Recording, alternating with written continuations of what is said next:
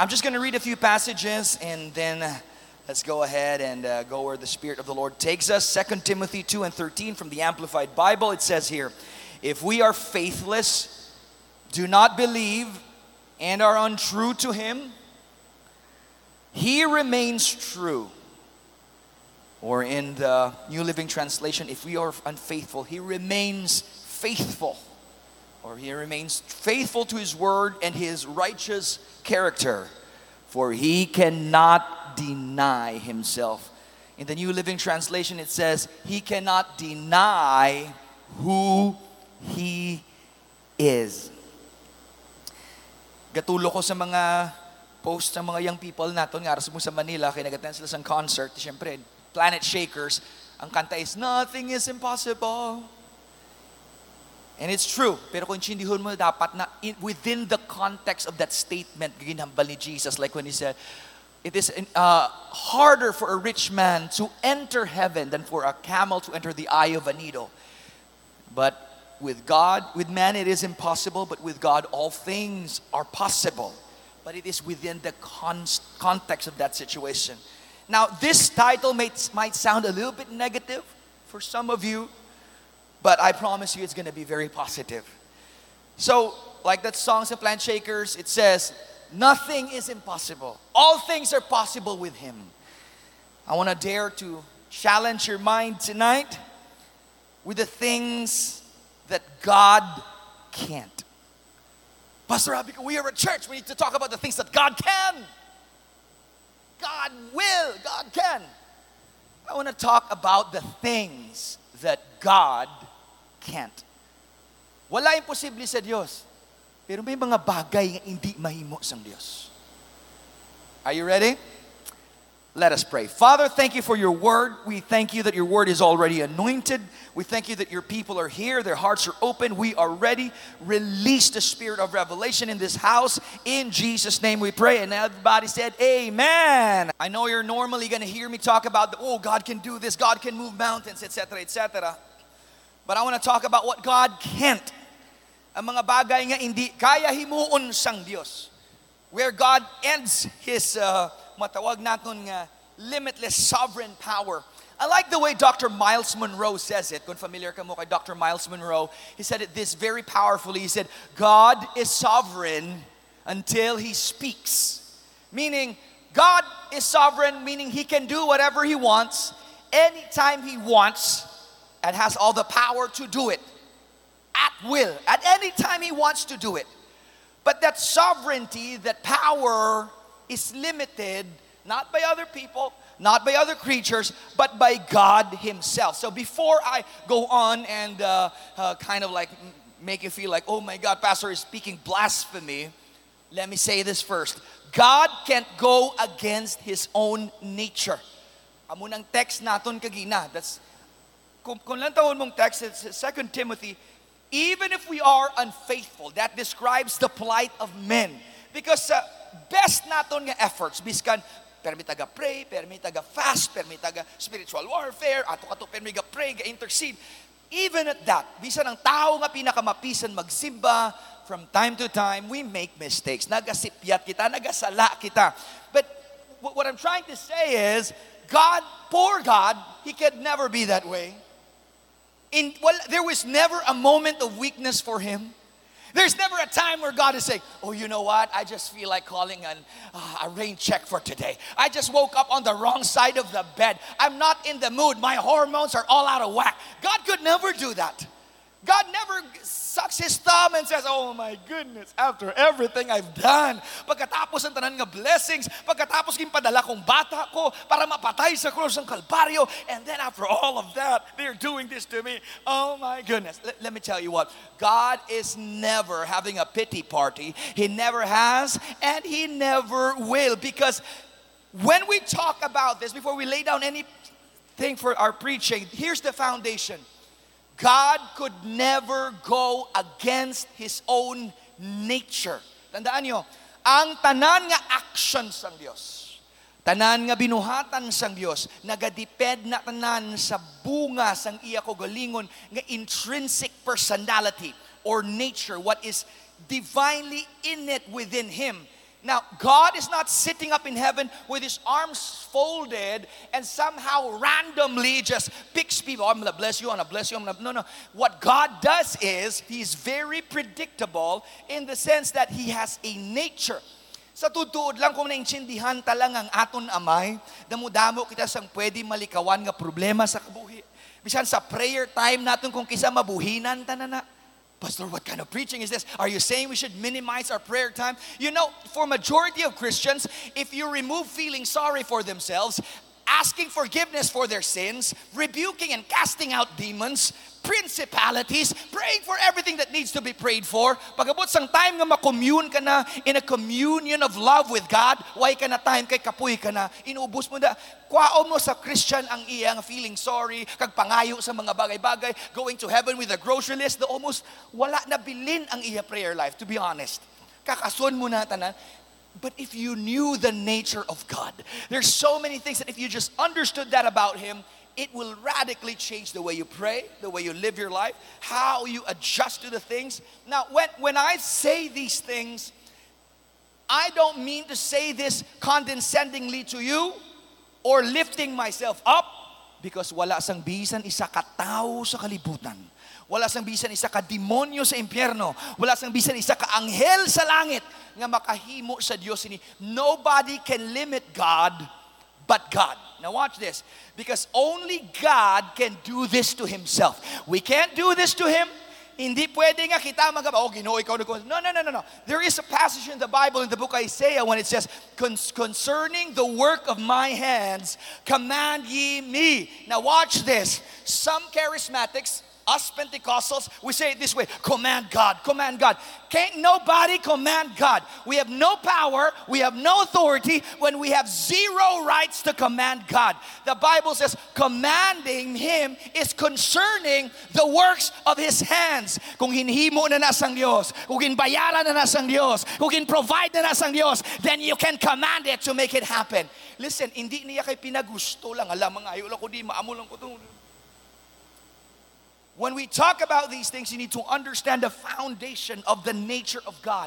Sin sa passage to sa 2 Timothy, God is just like this, faithful, because he cannot deny who he is. I want you to understand God's number one love language. Intudlo sa amon ni, in-share sa amon ni Jevska sa amon nga YA nga meeting, young adults meeting, intudloan niya kami sa mga lain-lain nga love languages.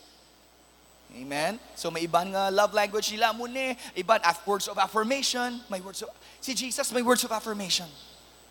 But I will tell you the number one love language of God.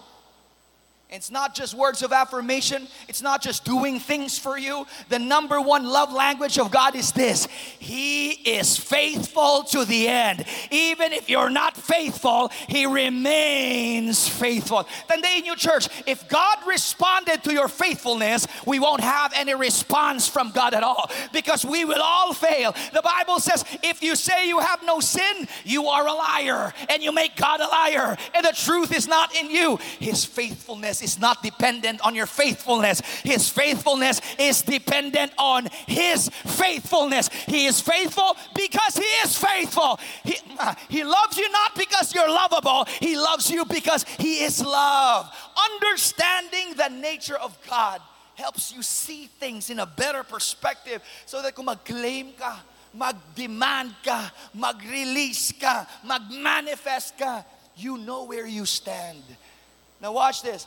Ginhambaw ko bago lang, there's 5 things God can't do. Actually, there's more than 5. I preached this many years ago. I had 8. But I narrowed it down, put 1 and 1 together, and then nakita ko lang muna yung pinaka-relevant sa atin. There's 5 things. I'm gonna go fast here, kaya kaya naubusan ko time. 5 things.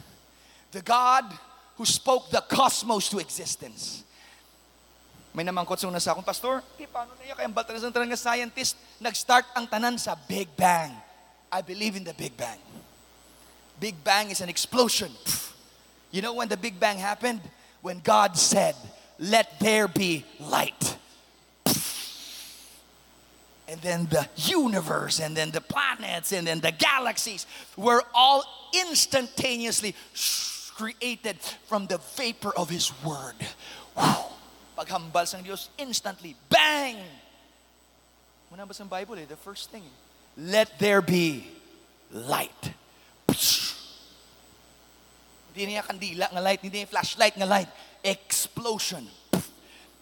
All the universe that you could see, 13 to 14 billion light years from end to end. Amo ng conservative estimations ng scientists, 13 to 14 billion light years. You know how far that is? If you have a ship, a spaceship that could run like the speed of light, 866,000 miles per hour. Per second, sorry. 866,000 miles per second. If you have a ship that runs that fast, that's the speed of light. It will take you 14 billion years to reach the end of the universe. Pero you know what scientists say? Di mo nila ma-explain. Because all of the universe that you see, all the black holes and all of the Oort clouds and all of the asteroids and all of the planets that are so massive, it's beyond comprehension. It came from an explosion that started the size of the head of a needle. Can you imagine? Something so small. Ako ina-imagine ko, wala ganigurong Diyos nagsinggit eh. Nagamba lang siya. Light. Light.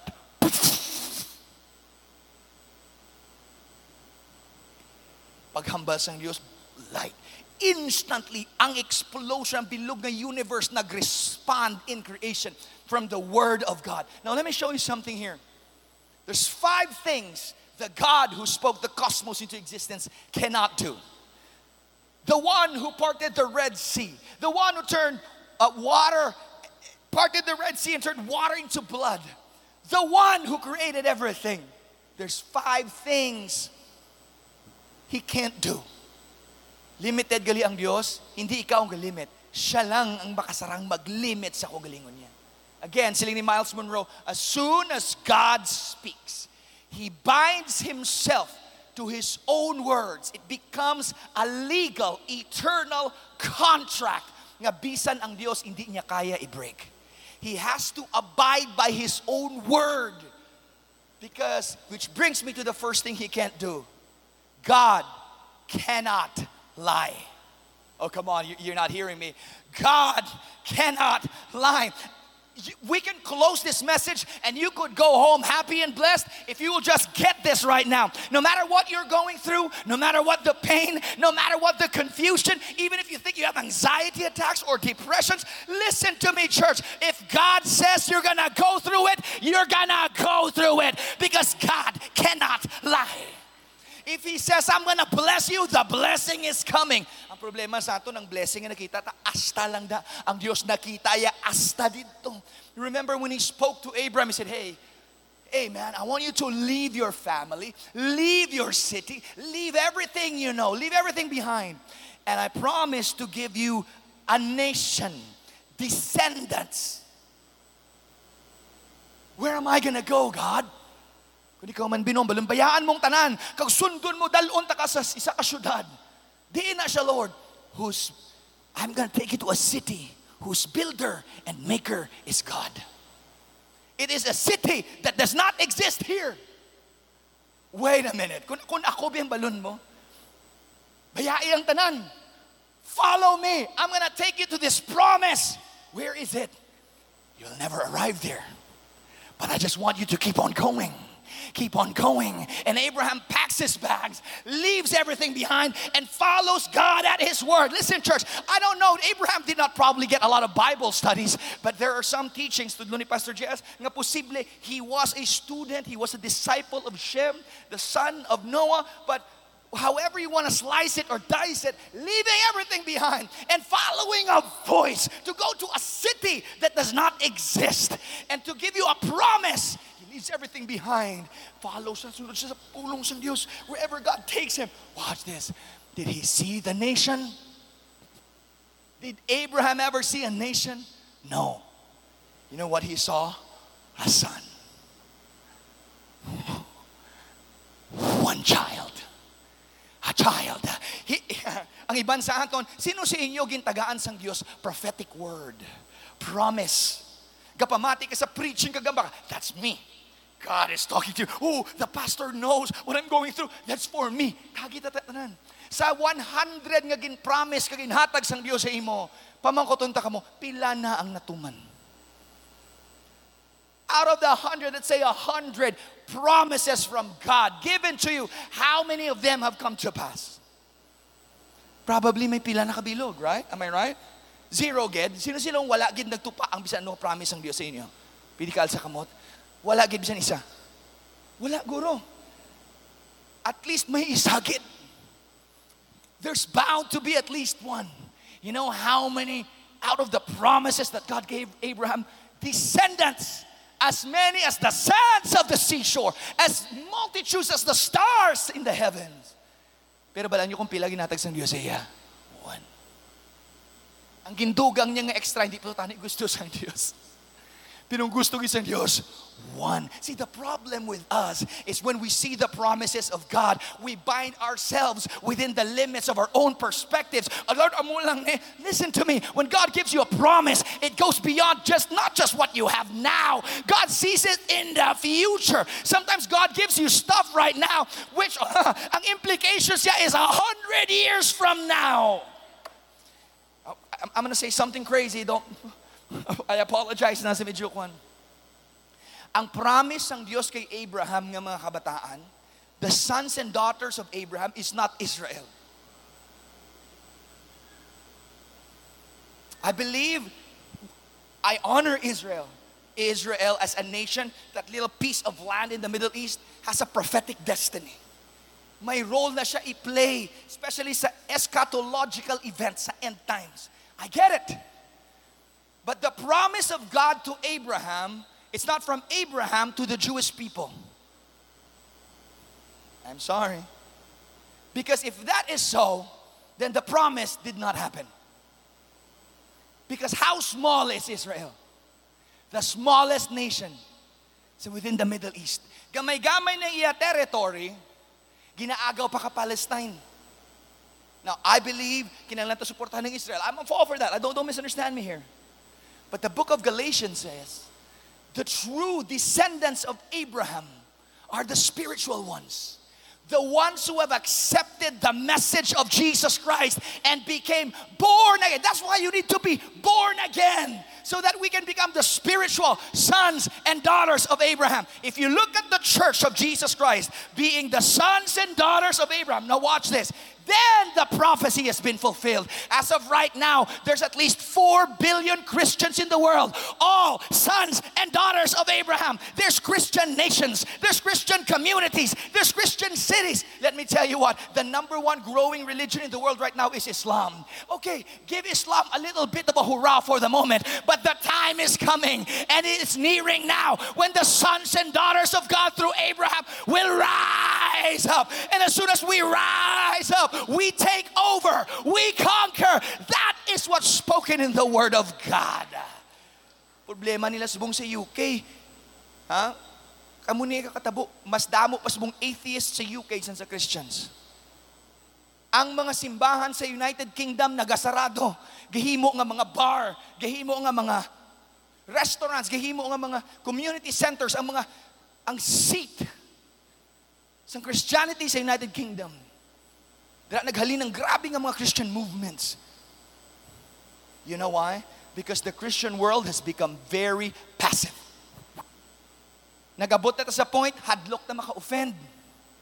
So kung may magsimba dira karon nga members ng LGBTQ, we're not gonna preach the word of God. We don't want to offend people. Listen, we can love them by telling them the truth. The truth is the goodness of God through Jesus Christ. God loves everybody, but the truth is the truth. Ang problema sa Christianity, natabo, I'm noticing this. There is no other religion more mocked than Christianity. Kita mo tong ang drag to, ang trans to nga nagkuhan kay Jesus ang ama namin. I dare him to do a version of Muhammad. He never will. You know why? Hadlok sila sa Muslim. Here's the fascinating part. Garais ang atheism within the Christian ranks in the United Kingdom. Pero the fastest growing religion in Europe is Islam. You know why? Because sa Islam, we don't care what you think, we don't care what you feel, we're gonna stand up for what's true. Because in the heart of each and every man, there is a beacon, there is a homing device calling out for a true, sincere Word of God na matindog for Jesus Christ, and to say, I believe in God and I'm willing to die for this. I'm willing to lay down my... Oh, come on, church. I don't know kung maabot na din sa Iloilo at one point, but I'm never gonna allow that to happen. Samtang may kusog sa lawas ko ngani, samtang may tingog sa tutunlan ko, we are gonna stand for what is right. Let's love everybody. Let's accept everybody, but we will stand for what is biblical. God, church, listen, cannot lie. Look at this. I want to show you a few things. Hebrews 6. When God made His promise to Abraham, since there was no one greater for him to swear by, He swore by Himself. Oh, you missed that. See, all God really needed to do is say a word. One word from Him, and the cosmos was created. That's good enough. Okay, liwat. Is one word from God enough? Yes. But God understood. I want to take it to the next level. So He told Abraham, listen, Abe, I'm going to give you a word. But he looks around to find someone greater than him to swear by. Because sa unang time, if you want to make an oath, you have to swear by someone greater than you. Amo na ko nang mag-asawa, magpakasal, you find a mayor or a priest or a pastor. Why? What does the mayor represent? The city or the state.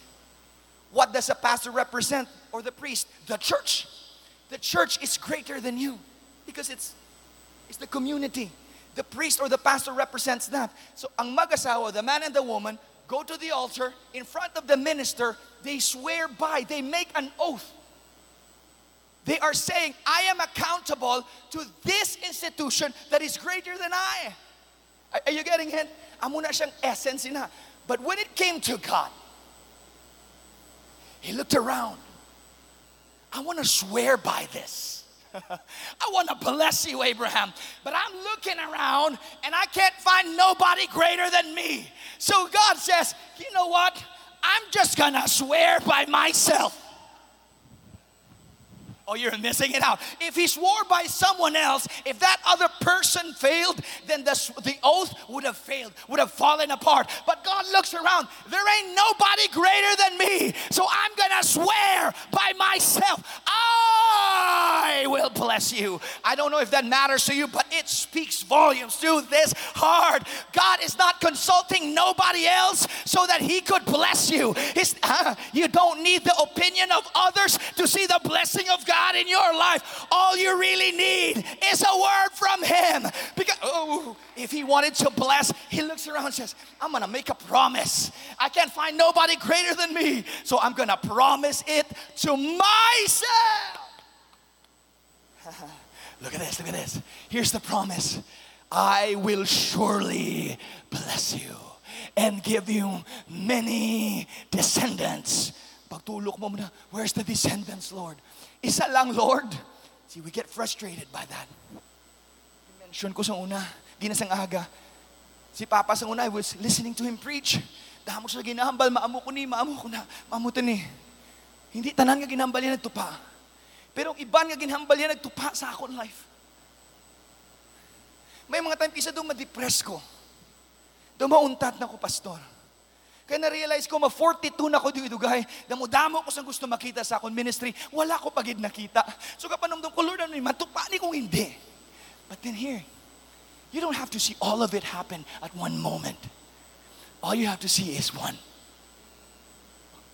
Kasi hindi ko makita subong, pero iban mo nga actions, iban nga blessings, hinahatag sa imo sa Diyos subong, it will have an implication 50 years from now, 100 years from now, 200 years from now. We see very shortly, Abraham saw one child, but God saw a generation of believers, billions of people crying out, holy, hallelujah to the Lord God Almighty.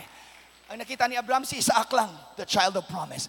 Ang nakita sang Diyos is a movement that will sweep the entire globe.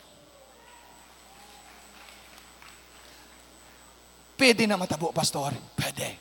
Because God swore by Himself. Pastor, galing kay Abraham to, hindi mo to sakon. Aral na sa imo.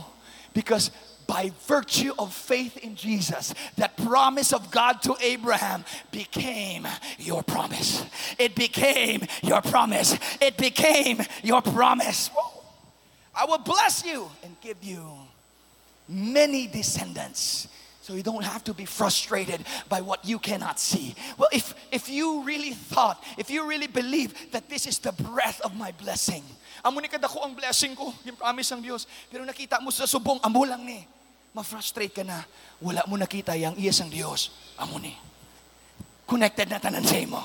Connected na tanan sa isa kaadlaw na nagsiling ka, yes Lord, I accept. See, the problem is we are frustrated because we cannot see the manifestation based on our own human brain. We can only see from here to there, but God sees from the perspective of eternity, and He says, I will build from you nations.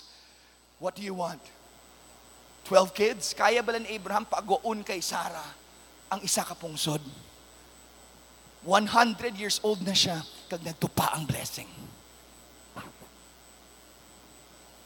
Come on, somebody. Look at this next verse. And so after waiting patiently, Abraham received what was promised. People swear by someone greater than themselves. And the oath confirms what he said and puts an end, look at this, to all, arguments. You just missed that.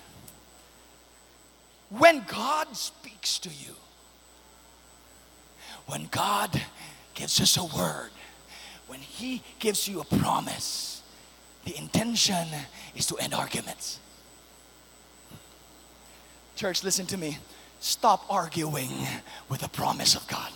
God cannot lie. Lord, nagsiling ka ni, pero wala man. God cannot lie. Every time you want to get frustrated, you tell yourself, God cannot lie. I don't understand it as of now, but God cannot lie. I cannot see the end right now, but God cannot lie. Stop arguing out the blessings and the promises of God.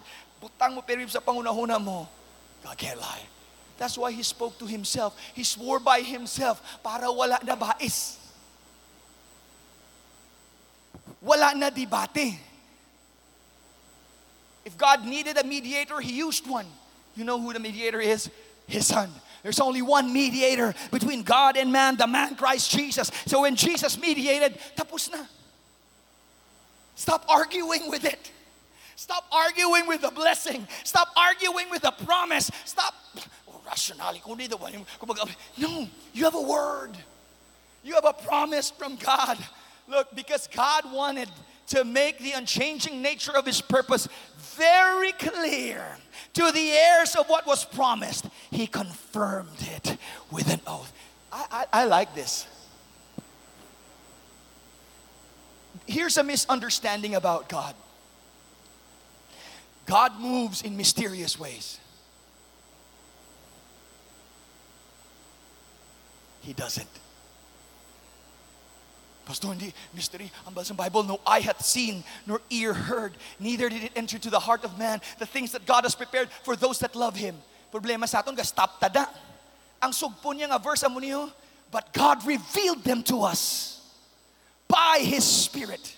Atong no eye hath seen, nor ear hath heard, God revealed them to us.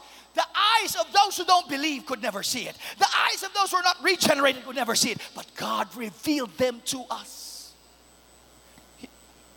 To balance it out.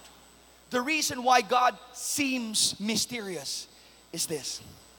Because God in His nature is unfathomable. He's not intending to not be understood. Wala siyang intentionally naghahambang nga, hindi ko gusto maintindihan mo ko. No.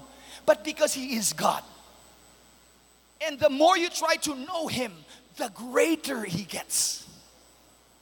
The more ka nga magsalom, mas nagadalom pagid siya. The more ka nga nagatulok palapit, mas nag-beautiful pagid ang Diyos. And here's the beautiful part. His love and His nature is inexhaustible. Bisan ano mo katuon, bisan ano mo ka-pray, bisan nara ka na sa langit, hindi gyapon na enough para fully makilala mo ang kaayo kagagwapo sang Dios. It's never enough. It's gonna be so vast. I don't think eternity is even gonna be enough para ma-exhaust mo ang Diyos. You can't. That's why may element of mystery per me. Because you could not fully exhaust. Pero hindi kay ang Diyos, hindi ko gusto nga, hindi mo kumensiya. No, look at this. It says, God wanted to make the unchanging nature of His purpose. The purpose of God never changes. We change. Our actions change. Our feelings change, but the purpose of God remains the same. I want you to understand something. The moment He called you until now, His purpose in your life has never changed. It's always been to bless you. It's always been to use you. It's always been to flow through you. It's always been to have a relationship with you. It's always been to expand the kingdom. It has never changed. Sometimes galain panulok na sa kaugalingon ta. Sometimes you look at the mirror and you say, oh, look at this guy. I don't even like myself sometimes. Much less love myself. May mga times kung may mga failure ka sa kabuhi, pagtulok mo sa espejo, mamba ka-defeated ng klase tao niyo. Mayo lang kay ang Diyos, hindi amo ng panulok ya sa aton. From the day He called us until now, His purpose has never changed about you. The mere fact that you sit there listening to this message, you are not a failure. You are not defeated. The purpose of God is still alive inside of you. It is still there, and it still has the power to make things come to pass. It's very clear to the heirs of what was promised, and He confirmed it with an oath. God did this so that by two unchangeable things, look at the two unchangeable things, it is impossible for God to lie. Anong two unchangeable things? God and His Word.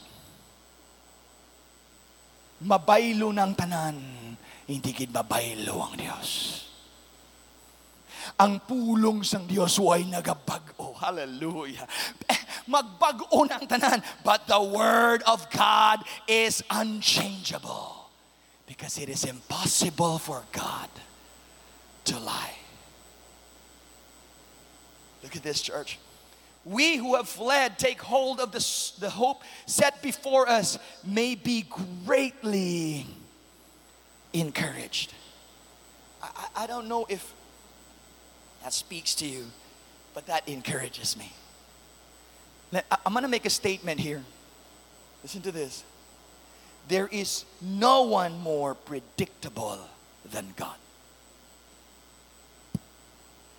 There is no person in the entire universe nga mas predictable pa sang sa Diyos. Oh, what did he say? Let me show you. Call unto me, and I will answer thee. He didn't say, I might. He didn't say, I'll find time. He didn't say, if I'm not busy. He didn't say, I'm sorry, I'm ghosting you because I don't like your attitude. He said, call unto me, and I will answer thee and show you great and mighty things which thou knowest not. Oh, God is the most predictable person ever. If you come to Him with your needs, crying out to His name, God cannot turn you away. He is the most unpredictable there is. He said, if you confess me, I will receive you. Come on, church, I'm talking to you. If you speak by faith, you will have salvation. Nothing is more predictable than God. Ang problema sa Christianity right now, we put God in this place of unpredictability. Kaya sira-sira, Lord, bahala na. Prayer sa mga churches, ibutang ta sa kamot sang Ginoo. Ang naminta, sinabalan niyo kung ano? Hindi lang ko sure kung sabto niya kung hindi. So bahala na siya. That's not how you pray. Pag start mo pa lang, ang imo nga first footing, unbelief na. Hindi ka sure. The Bible says a double-minded man is unstable in all his ways. If you want to pray for healing, don't say, Lord, bahala ka na kung ayun mo kung hindi. That's not how you pray for healing. When you pray for healing, you say this, by the stripes of Jesus, we were healed. I deliver healing upon you in Jesus' name. Kung hindi magtupa, hindi ko na problema. Ginahambal ko lang, ginahambal sang Diyos. That's not my problem. Here's the point, church. katamad sa aton. We don't want to deal with it because we don't want to spend the time to know God. Sa totoo lang kinimot ang Diyos nga, glorified, spare tire. Amo na kisa natakaan ko ba? Sa mga taga the way, kisa kakatakaan mo ko, sorry lang, kitlang gata ka mo, pero kisa to, salaman. Wala pa tagani fully ka dismiss. Wala pa kayo ko kambal, live long and prosper. Nagdalaga ng ibang puli. Ano ginadali nyo? Anom ka nakaadlaw ng abuhi para sa ugalingon mo. Tuwalang nakaoras para sa Diyos. Kadali kagit magpuli. Hulata na matapos. Patapusan na yung Pastor Ryan, live long and prosper. After yan hambal, pwede nakapuli. After, you know what? After sang dismissal, di ka na puli. Linger. Stay for a few more minutes. Pastor, try ko, tinutindog man lang ko. Sige lang, tindog lang na. You know what? May nagambal sa muna. Galing kayo, wala ko na subong bala mga friends out. Di mga amigo ka sos. Ginhimo tabi ang church karinderya. Fast food. Makadto ka, makaon puli. That's not what it is. This is a community of believers. I may be the preacher, but we encourage each other in this church. Pagtapos service, di mapuli na yun. Tindog ka da, tutulog ka da. If the Lord speaks to you, you want to prophesy to somebody, go to someone and prophesy to them, speak to them, pray for them, or maybe someone will pray for you. If not, if you feel the leading of the Spirit to give money to someone or whatever it is, lend service to somebody, do it. But of all the things we could do, the last thing we should do is go home immediately. Ano kinadalian mo? Hindi ka maubusan chicken joy. Kakanta pa lang ganito, gina-assume na nila, aboy na. Abi mo namian ko sa Diyos. Pwede naman lang siya tani sa napatay, sa nakasala si Adan kag si Eva. Pwede naman tayo mag-create bago naman Adan kag Eva. I-eradicate niya na lang yawa. You know why he couldn't do that? He could never break His word to Adam. Kaya naghambal na siya kay Adam mo, Genesis 1:26. Tanan nga ni, imo ni. Subdue all things, have dominion over everything.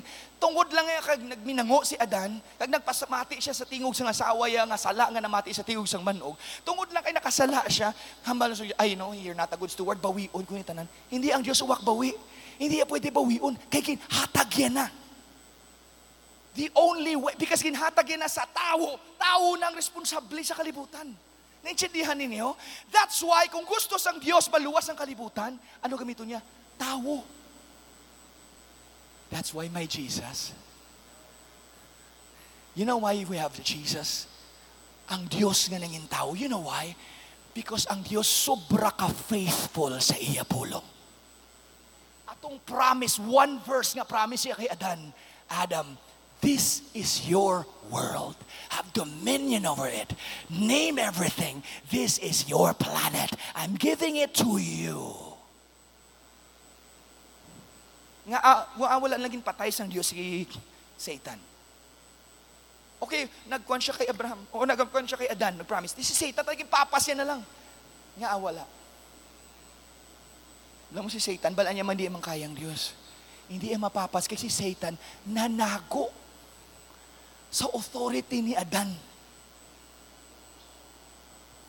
If you're gonna destroy me, you're gonna have to destroy him too. To whomsoever you yield yourselves servants to obey, his servants you are to whomsoever you obey. If you're gonna touch me, God, you're gonna have to kill him too. But I know you're so much of a faithful God that you cannot do that. That's why God said here, this is what's gonna happen.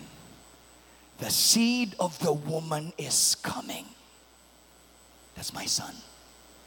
And he is gonna bruise your head, crush your head, and you are gonna bruise his heel. You know why? Because God cannot lie.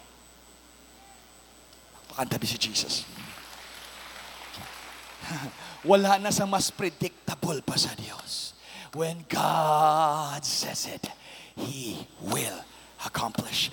Numbers 23:19, God is not human that He should lie, not a human being that He should change His mind. Does He speak and then not act? No. Does He promise and not fulfill? Absolutely not. 1 Samuel 15:29, He who is the glory of Israel does not lie or change His mind, for He is not a human being that He should change His mind. Psalm 89:34, I will never violate my covenant or alter what my lips have uttered. God cannot lie. Pwede mo na dalon bisan ka magkadto. Pwede mo na ibutang sa salakyan mo, God cannot lie. Pilit mo to sa dingding sa imo balay, God cannot lie. So if He started something in me, He cannot lie. He is bound to fulfill His promise. If He called me, He will see me through. If He started this, He will see. No matter how much of a failure you think you are, God will see you through. Number 2, God cannot be tired. Ano namin nung pastor? Wala abot siyempre ang Diyos, hindi pwede makapoy. Look at this. Do you not know, Isaiah 40:28, have you not heard? The Lord is the everlasting God, the creator of the ends of the earth. He will not grow tired or weary. Ang Diyos wa ay nagakatakan sa imo. He always loves you. He is always calling out to you. He is always asking for His children to come closer and closer and closer to His beating heart. Mayo lang gid ang Dios wahay ginatakan. Tawo lang ko ako sa ginatakan ko. Gamba ko isa sa asawa ko, nakapoy na ko ta makatakan ako magpastor. You know, I can preach. I can do other things. I can travel again like I did before and start preaching. Makapoy magpastor. I'll be honest with you, don't be offended. I love you guys, but here's the truth. Pinakahapos nga trabaho para sa akong magwali. I love to preach. You give me a microphone, I'll preach for 2 hours, no problem. Anytime. Wake me up 2 a.m., I'll preach. Abi mo kung pinakabudlay, magdeal sa tao. You're good guys, but bisan kis, tao man ko mo, ginatakan ko. Pero abi niyo, ang Diyos waay gid ginatakan sa aton. Bisan ano kita ka-flawed.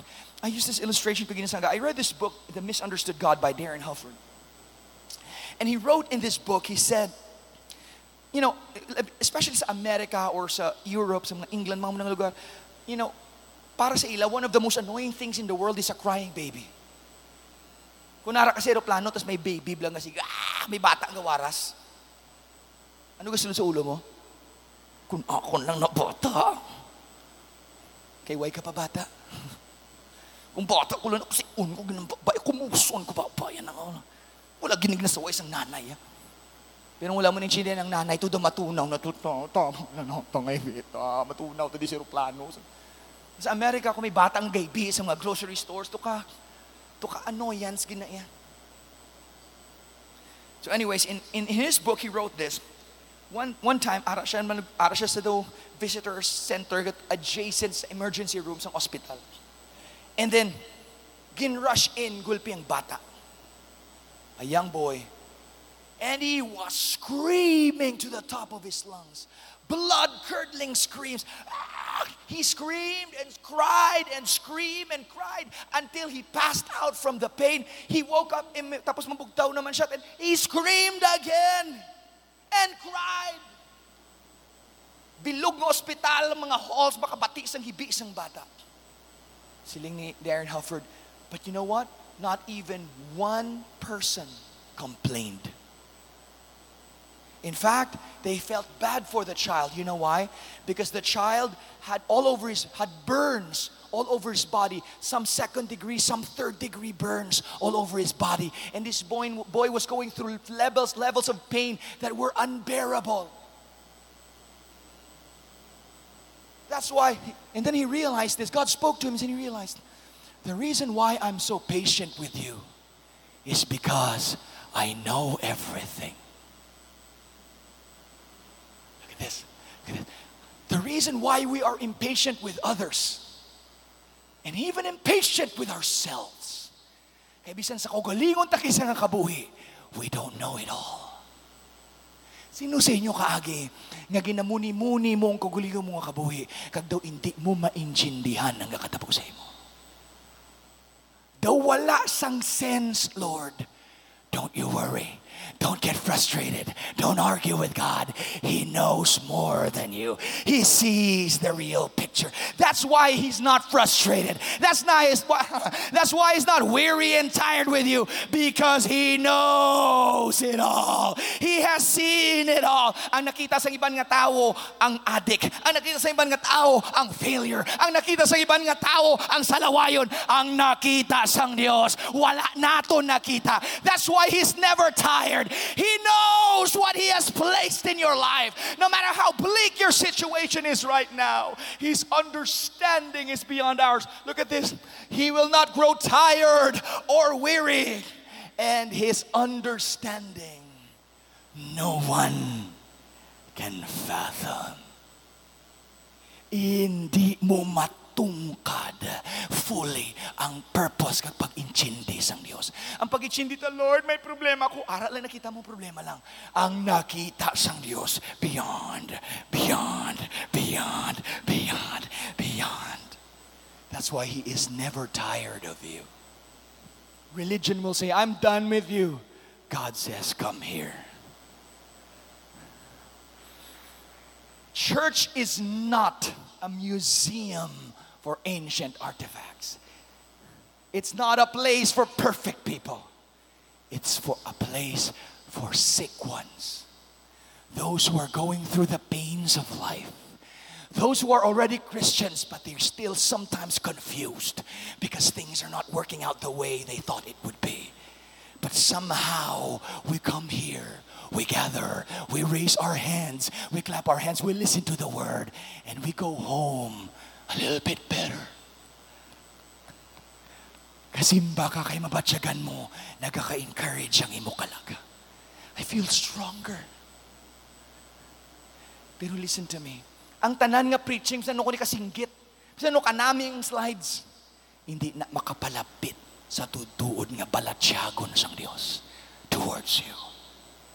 Because He knows everything. Jesus asked Peter, Peter, do you love me? Peter said, of course, Lord, I love you. Feed my sheep. He asked again, Peter, do you love me more than all of these? Of course, God, I love you. Feed my sheep. The third time he asked again, Peter, do you really love me? I like how Peter said it. Lord, I don't understand why you're asking me this. I don't get all the intricacies of your purposes and plans. But you know all things. God, you know everything. And that is enough for me. I know I am saved. Palakpakan tabi si Jesus, mga kauturan. I'm close to ending. I'm going to go fast here. Number 3, God cannot remember the sins He has chosen to forget. Bala mo ko sinugudumdum sa mga salata, kita, hindi ang Diyos. Duman yung track na sa unang nga may picture na da, nga tong, what is your life? Comics.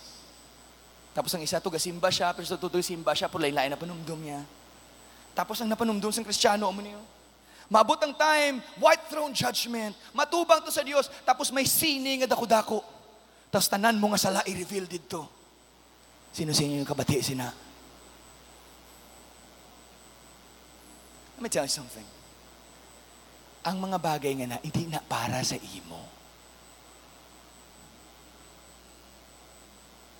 Para na sa tao nga wala nagbaton sang payment ni Jesus Christ. Sa mga tao nga nagbaton sang payment ni Jesus Christ, pagbukas sang anghel sang libro, sang imo mga binuhatan, you know what the angel will see? The blood of the Lamb. Paid in full. covered by the blood. He said, your sins and iniquities I will remember no more. As far as the east is from the west, amo na kalayo ihaboy sang Dios ang imo nga kasalanan, nga hindi iya na madumduman. Ikaw lang iya ang way ga kalipat, pero ang Dios nalipatan niya na to. Can I get an amen? Ang tao yamin naman kutsuna sa akong dito sa church, pastor, is it possible to forgive and forget? Sining ko siya, sister, it's impossible.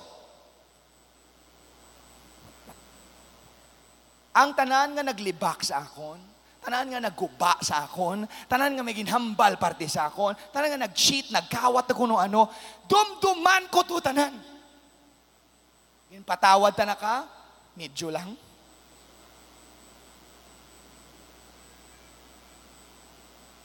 Pero madumduman ko gid. Posible nag-change na guwang balatsagon ko towards sa imo. Pero madumduman ko gyapon. Hindi ko gid malipatan. Pero ang Diyos, gintagaan niya ko, galingon niya sang amnesia. Inkakas niya ang memory, kaginaboy. Guys, listen.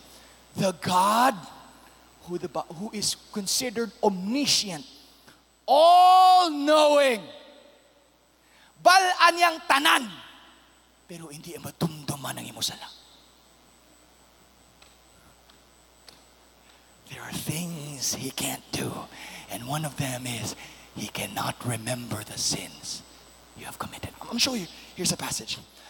Psalm 43:25, even I, the one who blots out your transgressions for my own sake. I wish I had more time to talk about that, because God is so holy. If He looks at you, no matter how good you think you are, it's never enough. Your goodness is never enough. So what does He do? He covers it with the blood and forgets about all of it, just so He can fellowship with you.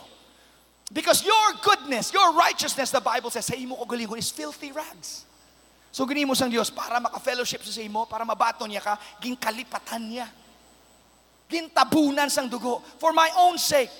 And remember your sins no more. No more. Clean slate kita tanan sa Dios. No more. Now watch this. Sino madumduman sang Dios? God is not unjust, the Bible says, that He should forget your labor of love. Oh, come on, you're missing out. Hindi madumduman ng mistakes. Pero ang tanan nga ginhimo mo, bisan ang pinakagamay nga detail, ginhimo mo out of love, nakasulat to tanan. That time, nga wala-wala ka na gid, but you've committed to give. Ginhatag mo lang yapon, nakasulat na, ari anak ka. That Sunday, gano'n ka masakit ka doon, di mo madala, ulo mo, kagalingin ulo mo, gasakit lawas mo, kapoy ka, haling ka sa trabaho, wala ka pa tinulugan. Pero gindagon-dagon mo pag-adto sa church para magdayaw sa akon, nakasulat ina tanan. That moment nga nahuya ka mag-share sang gospel, kay feeling mo hindi kaya kabalo maghambal, pero kinpilit mo ko galingon mo, kay my friend ka nga depressed, nakasulat ina tanan. He never forgets your labor of love, but everything else, He gave Himself amnesia. The all-knowing God does not remember your sins. Whoa. This is how you know you're in a religion and not a relationship. Because in religion, they use your sins so they can control you. Spiritual blackmail. Pero sa Diyos, wala ginatumdum ang imo sala. As soon as mahatag mo na, tapos na to. No more forgotten. I don't remember them anymore. You know what? Magabot ka to sa langit, binuman. Baka ginodong ba mo to one time na medyo nagbinutig ko to. Bla, to pala Lord, mambal gino. Diyan to man. Ato ba lang Lord, nagamba ko, bilang amulan ni, pero amunin. Hamba ko, bilang nga siya lang, nubya ko, pero may harap pag isa. Sorry lang, Lord.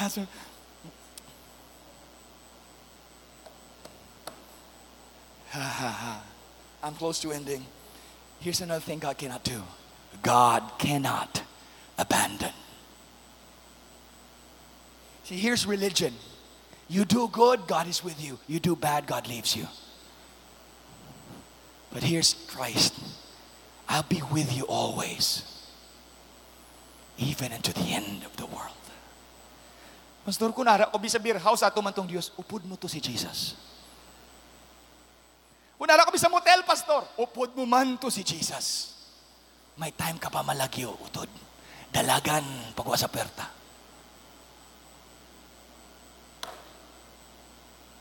Pag umusindihan ng shabu, arada si Jesus. Din, upod mo. Sabi ko, hindi na siya upod sa akin. Walang mo, upod na si Jesus. Kung gamo ko na. You know why He's not gonna leave you? Why would someone who loves you so much leave you at a time that you need Him the most? When you need Him the most, that's the time that He will show Himself strong. I like the story of the prodigal son. You know this story many times. Kapila niyo nabatian. He was in the pigsty of his sin. Gaano siya? Nagkakaon baboy. Kabalo ka mo mga Hudiyo sila. Bawal magtandog baboy. He is ceremonially unclean, di ba la? Not only was he touching swine, sa Jewish law, kung magtandog ka lang baboy, just touch a pig, swine. As soon as you touch, you become ceremonially unclean. You have to go through the ceremonial cleansing dito sa temple just so you can be accepted back into society, much less into your own family. Here's a boy. He squandered everything. We know the story. And the Bible says he was tending swine. And not only was he unclean by touching them, he even ate the food that they ate. Unclean outside, unclean inside. He wakes up one morning and realizes, mas mayo pa to sa balay sa akon amay. Ang mga servant to, mas mayo pa ila sitwasyon sa akon. Thank God nakarealize siya. Nagbangon siya one day kang naglakad. Di ba lang ba sa Bible? He was rehearsing his lines. Father, hindi na kumayong anak, hindi na ako pagbatuna bilang bata. Batuna lang ako sa mga suluguon mo, dira. Hindi na kumayong nga bata. I'm sorry, I made a mistake. Hindi kumayong nga bata. Pag-abutin ideology. Mas, amay, himuan na lang ko nga servant. True enough, the Bible says, layo pa lang siya nagdalaga ng iyang amay. Right? The father ran towards him. Watch this. And then he opened his mouth and said, Father, I am no... Hamba sa Bible, wala pa siya ginpatapos ang iya tatay. Hamba sa tatay, you don't need to say anything anymore. This is the only thing that matters. Once you were lost, and now you are found.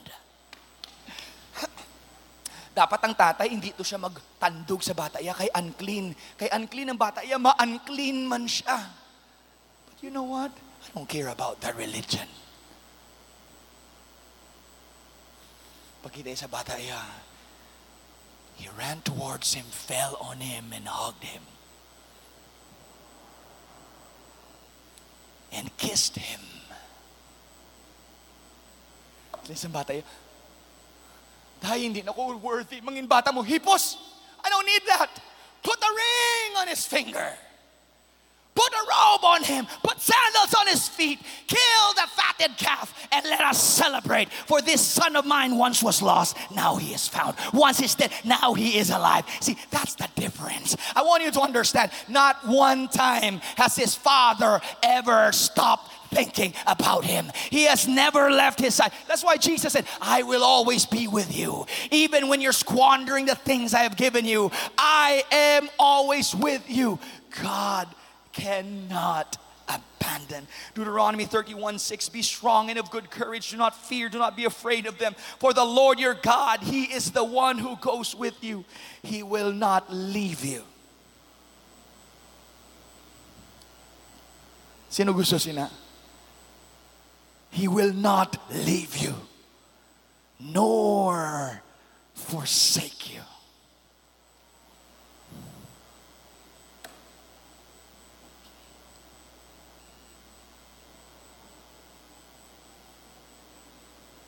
Ginasangaga for service, may palapit sa ako. This guy is 34 years old. He had a massive brain hemorrhage.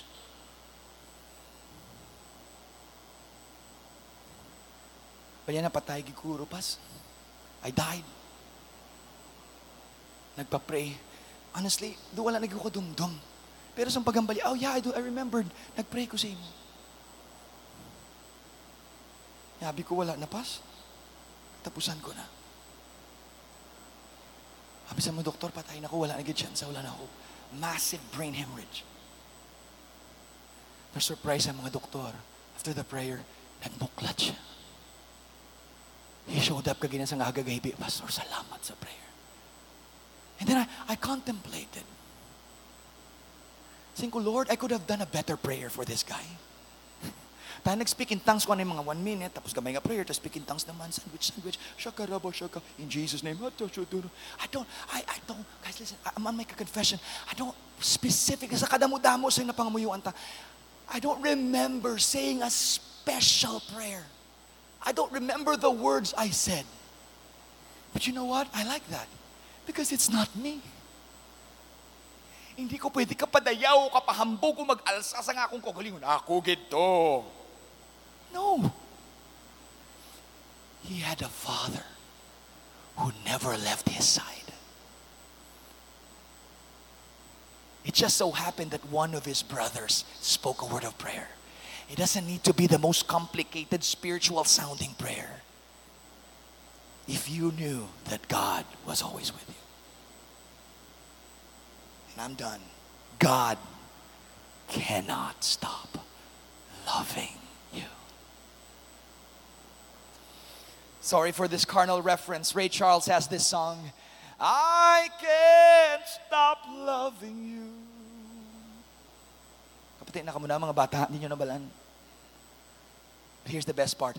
I've made up my mind. That's what I love about the love of God. He can't stop loving you because He has already made up His mind. I will never leave. I will never forsake. I'm always going to be there for them. Jeremiah 31:3. Yes, I have loved you with an everlasting love. Therefore, with loving kindness, I have drawn you. I used this testimony before. Don't turn off the lights na lang. Don't turn off the lights. A while back, sa harap pa kami sa una sa Valeria. May prayer request yung padala sa amon. Para ni sa mga bag-o nga, wala pa kabatis testimony. Pastor, can you please, minister for this young girl? She has been demon-possessed. Of course, demon possession, though, those specialty ta na sa una. Pwede ta sa una maka-appear sa mga exorcist na movie. Hindi ta na kinanglan, wisik-wisik, wala na need sina. All you need is a word. And here's what happened. We heard that, sa kintawag kami to pray for her. Pag abot na mo dito pa lang na mo na-realize ang gravity ng situation. And mind you, they already cleaned her up. She has been demon-possessed for almost 1 decade. Isa ka dekada nga possession. So, sobra 9 years. Estudyante pa lang siya sa doctors. Na-possess na siya. Pag-abot namon sila balay, gasulod ka pa lang, mabatyagan mo na. Nagkadto na to, I'm sorry, I'm just gonna say this, don't misunderstand me. Nagkadto ko ng mga Baptist, hindi sila kagwanta. Kasi samtang nag-Bible study sila, atong bata nga babae sa kwarto, kaya ang iya kwarto, may mga rehas na, doon hindi niya kwarto sa tao, wala bed, sa log lang na, tapos rehas. Gakadlaw. Ga-quote scripture. Tapos ginaisa-isa niya ang mga tao, ikaw, amo ka ni, ikaw, nag-amo ka na, ikaw, nag-amo ka ni. May one time, kung nagsulod, nakagwa siya sa iya nga enclosure, ginhakwat niya ang ref. Small girl. Ginaboy. In fact, pag-abot namon to, siling ko, buksin yung gate. Pastor, hindi. Hindi kitang advice sa amon ni Pastor, amon hindi ko pagkabalo ng ngalan. Hindi ko na pagbuksan ng gate, kidelikado na siya. Mako, hindi. Buksi yung gate. Prophetic na siya. Because today, she's gonna be set free. Buksi yung gate. Bo, kulbaan gid sila. Si Mrs. Soto. Pagbukas gid sang gate, kibot sila buot nagwa. Mata nila do. Sila kapati, hamba ko pungko. Ganito. Pungko. Pagkatapos, ang team naman na, kinalipyo, Jesus name. Tigin, orient ko naman sila, kung ano mo. Sabi mo ganimo sang bata, ikaw nagbusong ka ha? Ikaw, rebelde ka ha, sa ginikanan mo ha. Hindi, isa-isa sila sa mga sala nila. Do yawa, gid. Paglambot ka sa akon, ginamuya ko no, ikaw ha, o ba mahamuyan ta diyaw? Hamba ko, in the name of Jesus, kiputa baba mo. Hindi ko di pag-booking. Hindi. Bosh! Shut your mouth. Sila nila, grabe na, sikat-sikat na siya sa ila nga barangay.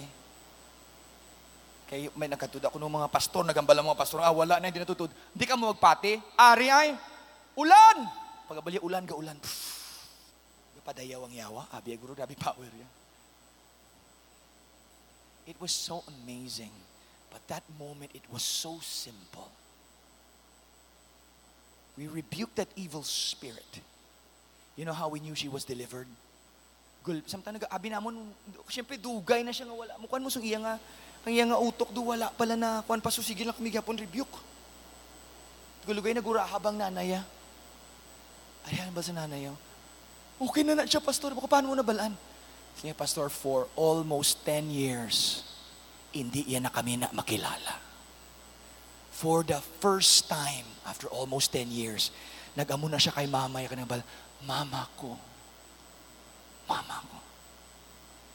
The girl was delivered.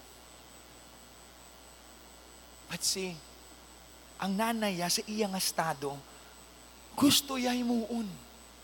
Pero limited ang sarang niya. Pero for 9 years, ginulat niya itong moment na makilala lang siya sa iya bata. The message is not about the deliverance. It's this. What the devil does is this. Sometimes he uses religion to rob us of our true identities in the Lord. But the moment you realize you are a child of God, amay ko. Listen to me, church. Listen to me. That love will revolutionize you, and He will lose His power and control in your life. Someone told me before, Pastor nga, sige, pero walis ang love of God, amo na pinakamanhabaw. Sahi. Wala ka mo gawali the repentance of the way. Because see, the problem with the religious mindset is this.